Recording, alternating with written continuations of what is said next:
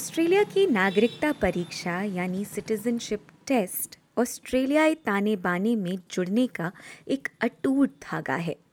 रोज की आपाधापी, भाग दौड़ और व्यस्तता के बीच इस परीक्षा की तैयारी अपने आप में एक बड़ी चुनौती हो सकती है।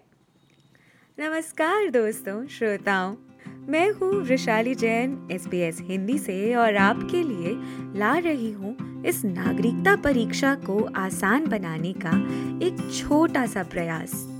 SBS ऑडियो की लर्न इंग्लिश श्रृंखला से निकली ऑस्ट्रेलियन सिटीजनशिप पॉडकास्ट सीरीज में हम चर्चा करेंगे क्या कुछ ऐसा है जिस पर ध्यान देने से आपके लिए हो सकती है ऑस्ट्रेलियन सिटीजनशिप यानी ऑस्ट्रेलियाई नागरिकता की ये परीक्षा आसान।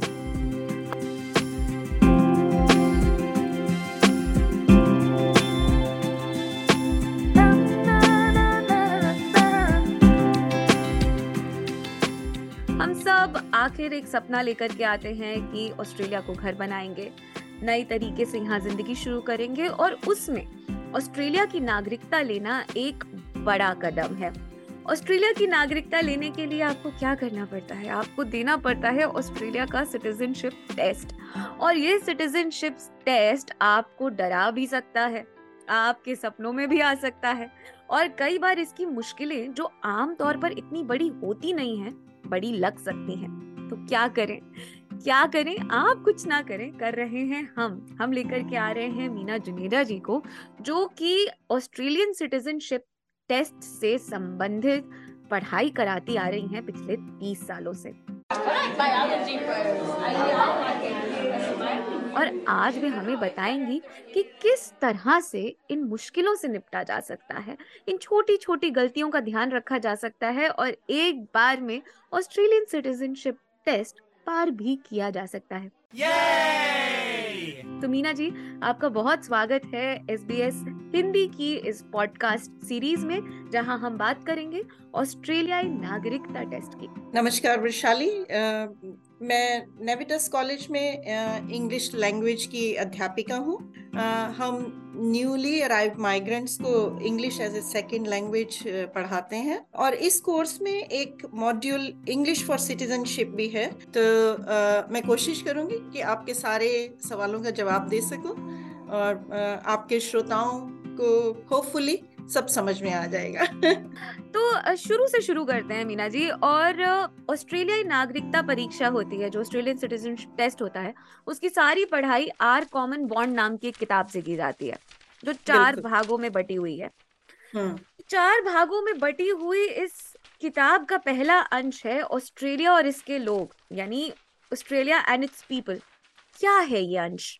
इस पहले भाग में ऑस्ट्रेलिया और इसके आदिवासी लोगों के बारे में और टॉरस स्ट्रेट आइलैंडर लोगों के बारे में बताया गया है।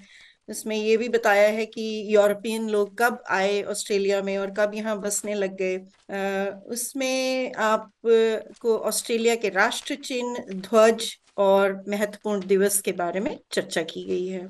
ये तो चर्चा हो गई मीना जी कि किस तरह से ये भाग आपस में बटा हुआ है या किस बारे में ये बात करता है। अब एक एग्जाम्पल हो जाए, एक जिसे कहते हैं कि नमूना की क्या पूछा जा सकता है इस टेस्ट में?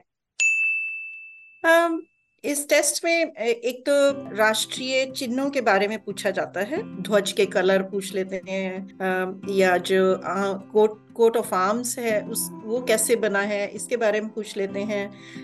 कुछ इम्पोर्टेंट डेट्स हैं जिनके बारे में जरूर कोई ना कोई क्वेश्चन आता है। तो आप लोग ये कर सकते हैं कि उन डेट्स को लिंक करें किसी महत्वपूर्ण घटना से और इसको अच्छे से एक स्टोरी की तरह याद करना पड़ता है। तो जैसे मैं आपको एग्जांपल देती हूँ कि अगर ये पूछें कि ऑस्ट्रेलिया में 1 जनवरी 1901 में क्या हुआ था।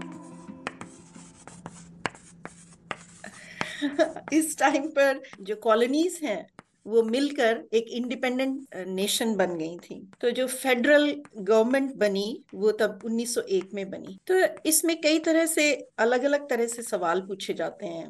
When were the colonies united into a federation of states?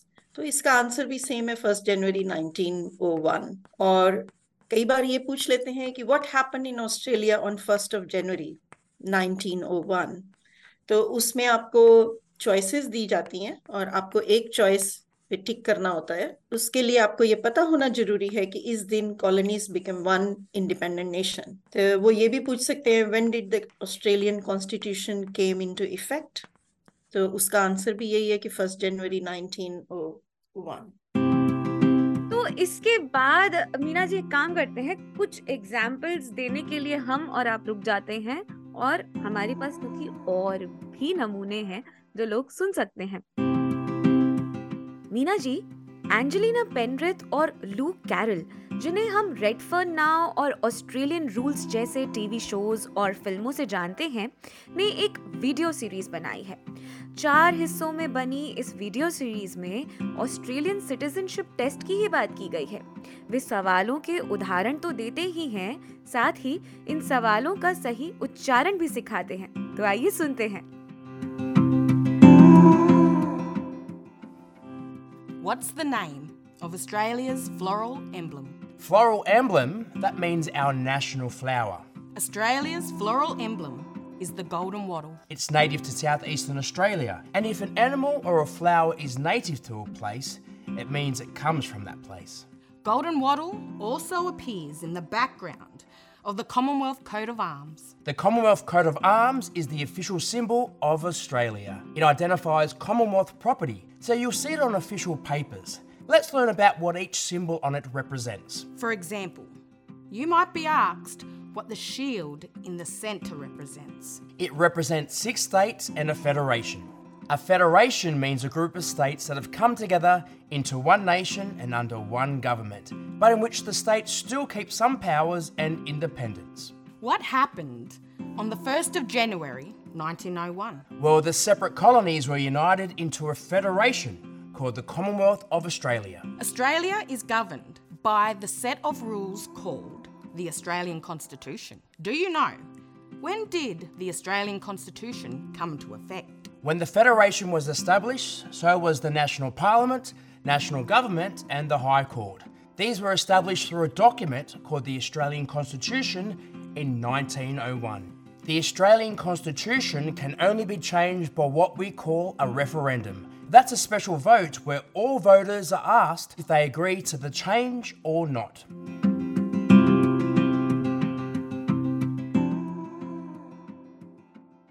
Meena ji, ये तो चर्चा हो गई कि किस तरह से क्या कुछ पूछा जा सकता है, लेकिन अब मैं आपसे एक सवाल करती हूँ कि इस भाग में यानी Australia and its people, Australia और इसके लोग, जो भाग पहला भाग है, इसको तैयार करने में सबसे ज्यादा मुश्किलें किस चीज में आती हैं? सबसे ज्यादा मुश्किल वही डेट्स याद करने में आती है, या फिर जो हमारे इम्पोर्टेंट डेज हैं उनके बारे में याद करने कुछ लोगों को मुश्किल आती है। वैसे ये सबसे आसान भाग है, इसमें मेरे स्टूडेंट्स को कभी कोई मुश्किल नहीं आई है। वो ये बोलते हैं कि सबसे आसान यही भाग है। तो इसको लेके ज़्यादा नहीं घबराना चाहिए, क्योंकि हम ऑस्ट्रेलिया का फ्लैग हर जगह देखते हैं। कोई भी लेटर आती है तो उसके ऊपर आप कोट ऑफ आर्म्स की स्टैंप देखते हैं, तो आपको वो सब, उसकी विजुअल मेमोरी हमेशा याद रहेगी, तो आप उसको यूज कर सकते हैं। और जैसे मैंने पहले भी कहा कि इन डेट्स को लिंक कर लें या फिर एक कहानी की तरह याद करें, तो आपको मुश्किल नहीं आनी चाहिए। तो एक काम करते हैं, आप और मैं यहाँ इस भाग की चर्चा रोकते हैं और लोगों को कुछ सवालों के साथ और क्विज के साथ छोड़ देते हैं, ताकि वे बेहतर समझ सकें कि इस भाग को किस तरह से तैयार करना है। लूक और एंजेलिन ने अपनी हर वीडियो सीरीज के आखिर में एक क्विज रख छोड़ी है। आइए उसी क्विज से सीखते हैं कि इस भाग में कैसे सवाल पूछे जा सकते हैं।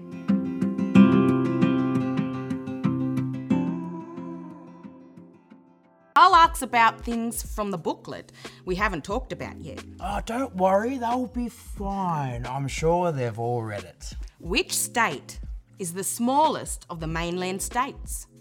A. Tasmania, B. Victoria, C. Queensland.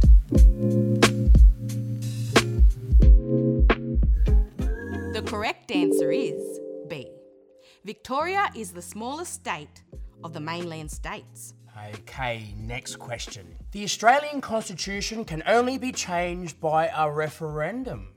A, true. B, false.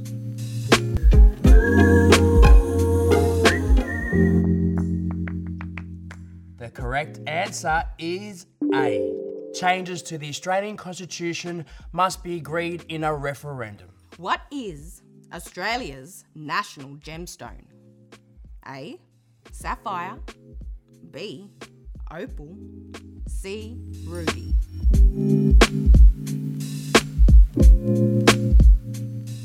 The correct answer is B. Opal is Australia's national gemstone.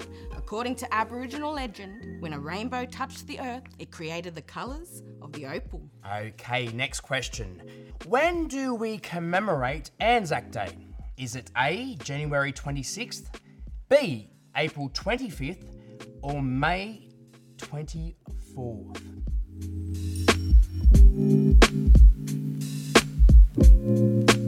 The correct answer is B. Every year on April 25th, we commemorate Anzac Day. तो ये तो चर्चा थी Australia and its people के यानी पहले भाग की, यानी ऑस्ट्रेलिया और इसके लोग। जुड़े रहिए हमारे साथ ताकि हम अगले भाग में बात कर सकें कि किस तरह से आप दूसरे भाग की यानी Australia's democratic beliefs, rights and liberties की तैयारी कर सकते हैं। जुड़े रहिए अगले भाग के लिए। मैं और मीना जी आपके पास आपके सवालों के जवाब लेकर फिर हाजिर होंगे।